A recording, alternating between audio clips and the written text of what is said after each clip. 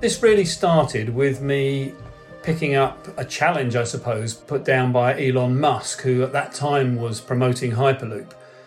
And he was suggesting that in order to make Hyperloop cost effective, that tunnelling needed to be reduced in cost very, very significantly. And he was suggesting it ought to be possible to make the cost of tunnelling 10 times less than it currently is. And that seemed to me like a challenge that ought to be responded to by a professional organisation, by some subject matter experts. And so I'd suggested to the BTS that perhaps we should take this challenge seriously and have some answers for Elon Musk and some answers to the challenges that he put forward.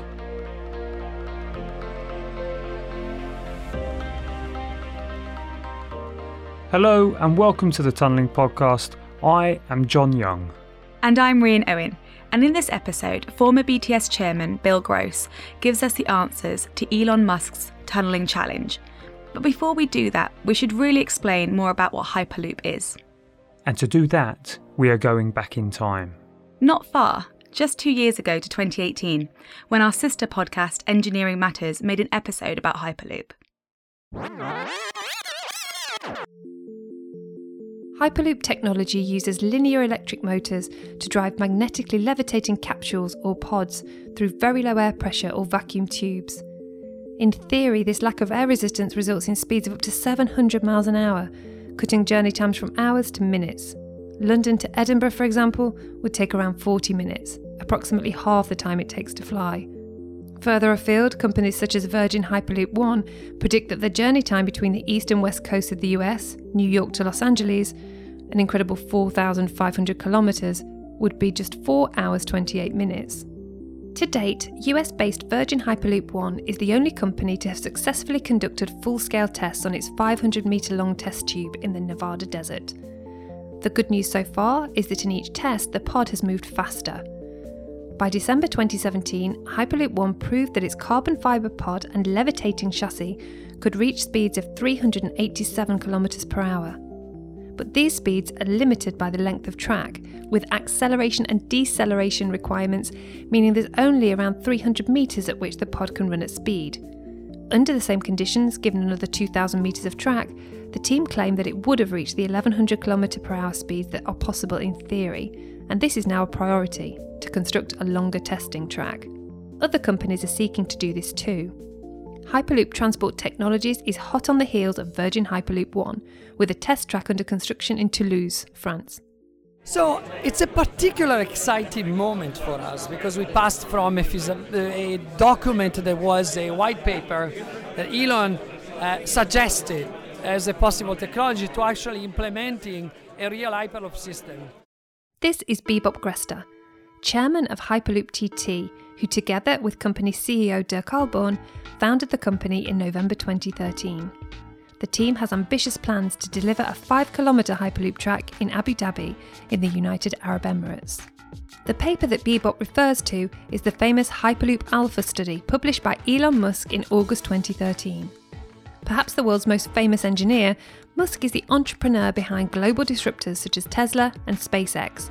And although he invented the term Hyperloop, the idea of transportation through low-pressure tubes is not new, and one of the earliest designs for this is credited to an American engineer called Robert Hutchings Goddard. Goddard's better known for inventing the world's first liquid-fueled rockets, the first of which was launched in 1926. But long before this, in 1904, Goddard was studying physics at the Worcester Polytechnic Institute in Massachusetts. His assignment? To write a paper on the future of transport in the year 1950. His proposal was that passengers would be transported via magnetically levitating capsules sitting in steel vacuum tubes. The 200-mile journey between New York and Boston would take just 10 minutes, he said. His essay was published in the Scientific American, but the idea never really took off. And it wasn't until 1972 that Robert Salter of Rand Corporation produced a more detailed study into low-pressure transportation called the Very High-Speed Transit System. Yet again, the world was not ready to move forward with such technology, and it took Elon's 2013 report and his forward-thinking decision to make the design open source to catalyse development. As Hyperloop companies sprang up and research began, it soon became apparent that the only really effective connections would be straight lines between cities. And in today's built-up world, Hyperloop would need to be built underground inside very long, very straight tunnels. And this, along with other plans for congestion-busting underground road tunnels, is where Elon Musk's challenge to the tunnelling industry came from.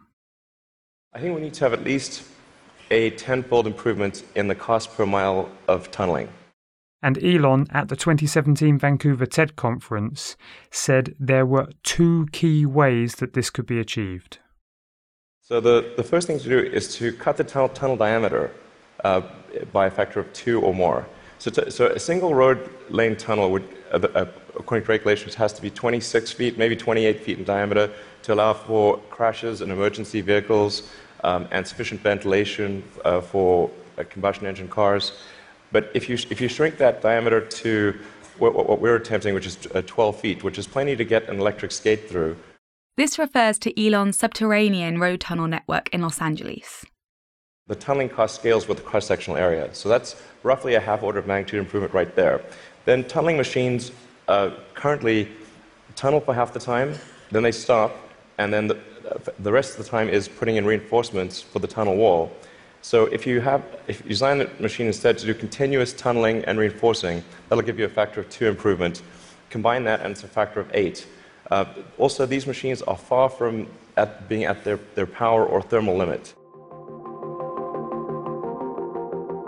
One of the big factors that Elon Musk was talking about was actually making the tunnels half the size for half the price. Well, we can do that already. The question is, what are you going to put into that tunnel that's half the size? I mean, I think he was talking about not using trains. That's fine, that's an advantage, but we can bank that, because if you make the tunnel half the size, it's going to be somewhere around half the price. So I'm looking at improving productivity and improving the cost of tunnels of a similar diameter. And this is an important part for Bill Gross. He wanted the industry to respond to the technical part of Elon's challenge: how to reduce costs in tunnelling itself. And Bill is very well qualified to take this challenge on. I'm a past chairman of the British Tunnelling Society, 2006 to 2008. I was for a number of years director of Arup's Geotechnical and Tunnelling Group, during which time I started Arup's tunnelling business. Arup is one of the UK's best known design consultancies, and during his time there, Bill also spent 5 years working on planning and design of London's 2012 Olympic Park, before being seconded to the Treasury to work on something a bit different. On a project to look at the cost of infrastructure in the UK and compare that with the cost of infrastructure elsewhere in the world, and particularly in Western Europe, to see how and why we were more expensive than elsewhere, and the underlying factors for that. In 2011, this resulted in new government construction strategy aimed at reducing costs in the industry by 20%. In 2014, Bill then retired from Arup, but he didn't stop working. Instead, he became an independent consultant. And I've worked on High Speed 2 for 5 years, Thames Tideway, which I'm currently working on, other tunnelling projects that I'm involved with in Los Angeles, in Lima, in Peru, and South Africa, and 1 or 2 other places. Bill has also maintained his position on the British Tunnelling Society Committee since he was its chairman. And has plenty of other roles too. I've been a founder member of the All-Party Parliamentary Group for Infrastructure, which is run jointly by the Institution of Civil Engineers and the British Tunnelling Society.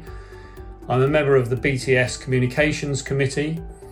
I've also been and am a founding member of another organisation called Think Deep UK, which is all about encouraging people to be thinking about the best use of underground space, as well as planning for things that are built on the surface.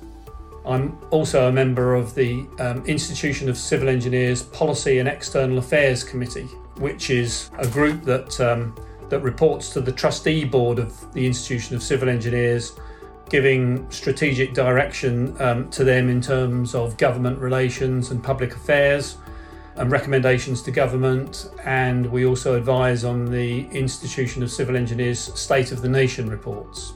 It was the Institution of Civil Engineers that Bill approached to fund a research project into reducing the cost of tunnelling to meet the Hyperloop challenge. This was a different route to normal BTS projects undertaken by volunteer experts. Bill wanted a more rapid response and appointed a team of professional consultants to do this work. So we engaged London Bridge Associates in order for them to do some research into, a little bit of research into Hyperloop and more research into the costs of tunnelling and the elements of the costs of tunnelling which contributed to the way that the costs built up. So my plan for the project was that we did some investigatory research at the outset. That then informed a workshop. We invited 40 people from the industry and from outside the industry, clients, contractors, consultants, external organisations, public sector bodies, all to come to this one-day workshop, have that professionally facilitated, and then use that workshop to sift what we thought was going to be the most productive actions to take in the future. As a starting point, this meant looking to the future. What would tunnelling look like in 50 years when Hyperloop might become a reality? It struck me that if you'd have asked the same question of Thomas Telford when he was working on the Stanage Tunnel, he would have said perhaps his vision of the future was tunnelling 10 times quicker, not killing anybody, not hurting anybody, making steady progress and not being stopped due to geological conditions. So you could imagine that there would be a lot of challenges that he was facing, which actually now we have overcome. What became clear is that there isn't a single massive step change that is likely to revolutionise the cost of tunnelling. The improvements are going to be incremental, just like Hyperloop.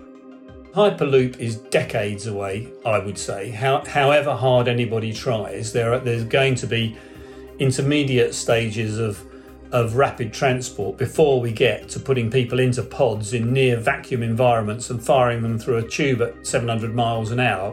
We're not going to go there in one jump, I don't think.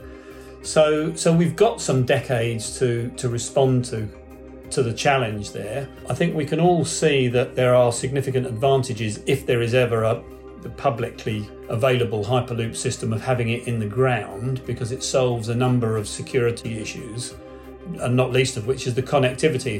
If you're trying to build anything in highly populous areas, then people get in the way, or the new project gets in the way of people. So underground is the way to go. But what I've used it for really is to try and think about the improvements that we should be making now in the tunnelling industry and getting on to making improvements, improving productivity.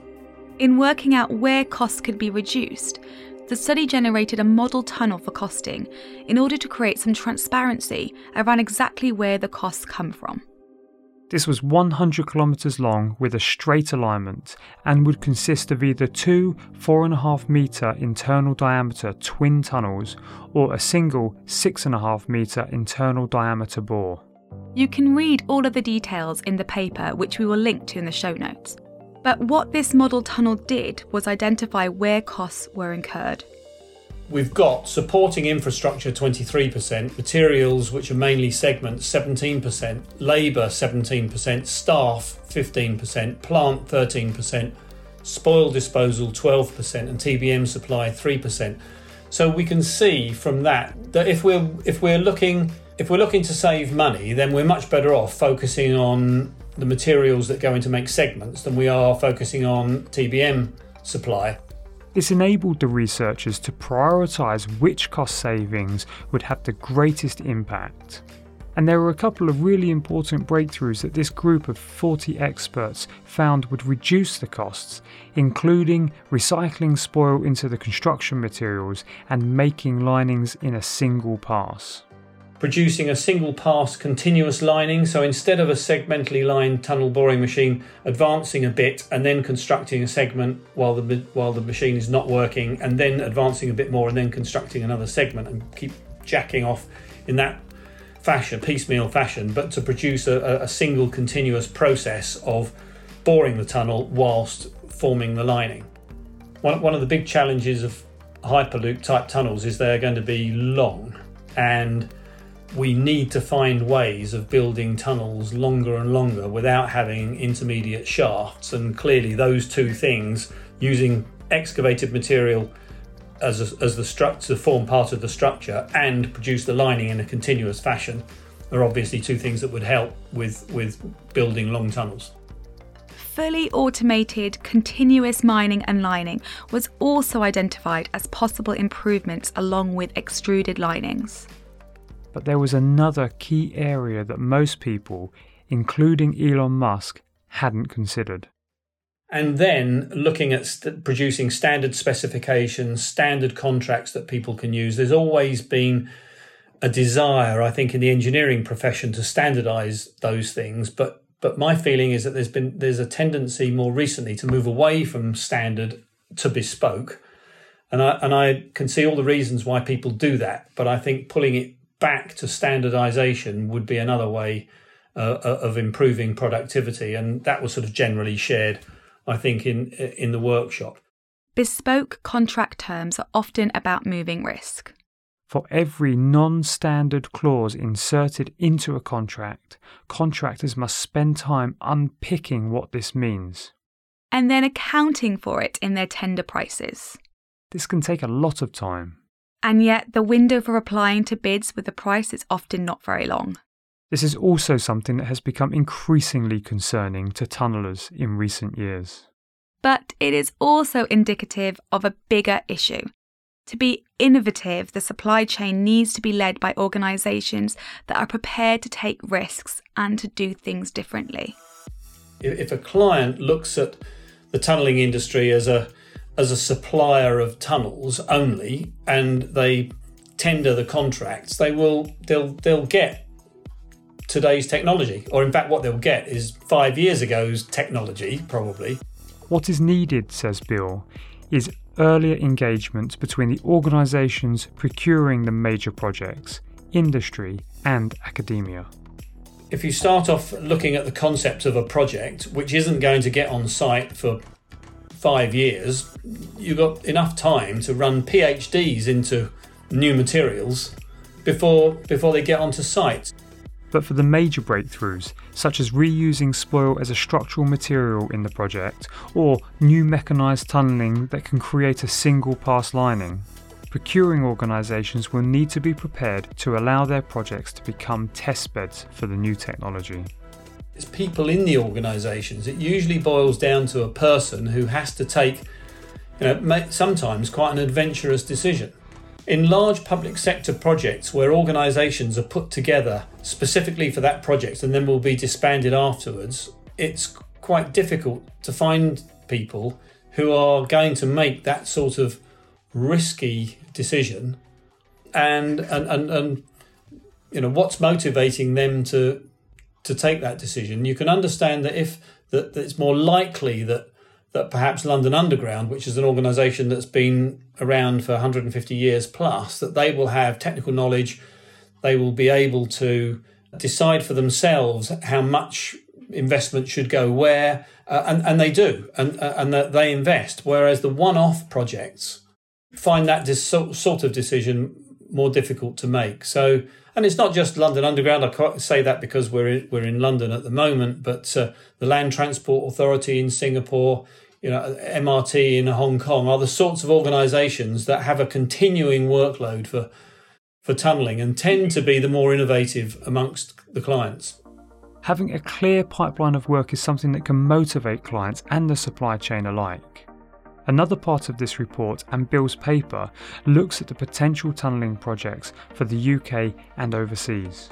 It seemed to me like a good idea to answer the rhetorical question, well, if you make tunnelling if you improve productivity and you lower the costs, which projects would become viable, which aren't actually projects at the moment. The infrastructure pipeline only contains projects which have been examined to an extent seriously. And the industry in a commercial environment tends to focus on projects which are currently being talked about because they're looking to win work on that project and so on. So this is supposed to be a list of projects which are further out. These include connections between Gosport and the Isle of Wight, 6 kilometres, a new Transpennine tunnel, 8 kilometres, Cardiff to Avonmouth, 16 kilometres. and then longer connections from the UK and Scotland over to Ireland. Some of these projects are talked about, and certainly the one that now is getting quite a lot of talk is the connection between Northern Ireland and either England or Scotland. So some of them are being explored in a sort of semi-formal way. Some are just being talked about by local pressure groups, local interested parties.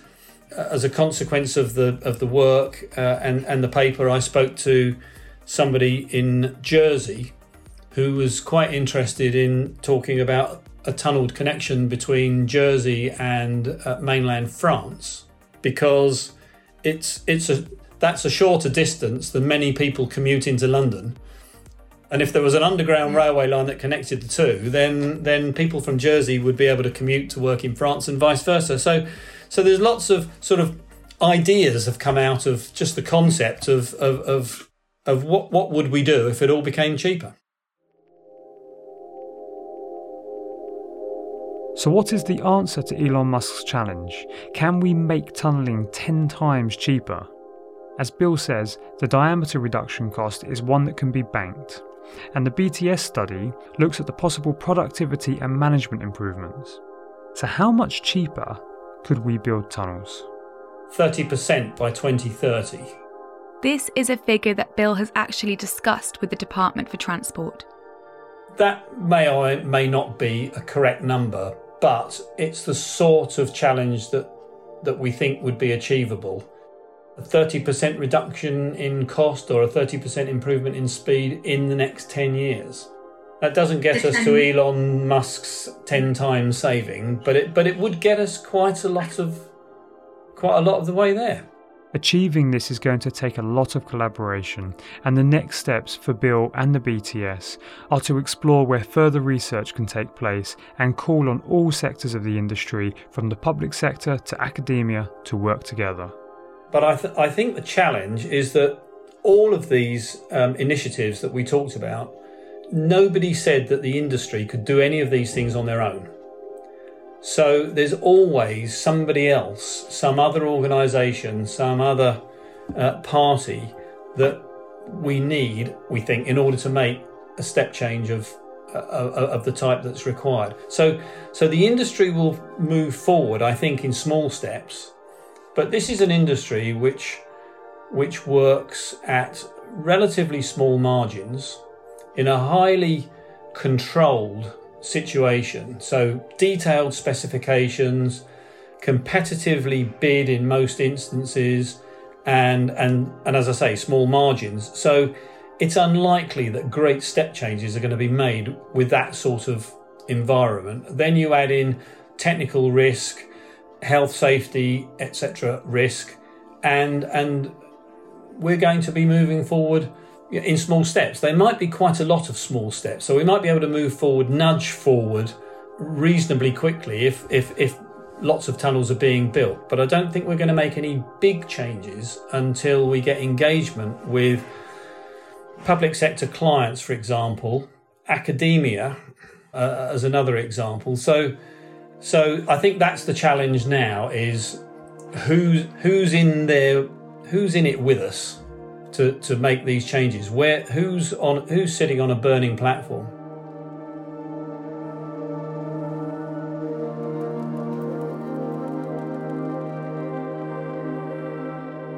The Tunnelling Podcast is a production of Reby Media. Produced this month by Bernadette Ballantyne and hosted by John Young and Rhian Owen. Script supervision by Alex Conacher, series supervision by Martin Nowak of the British Tunnelling Society, and our executive producer is Rory Harris.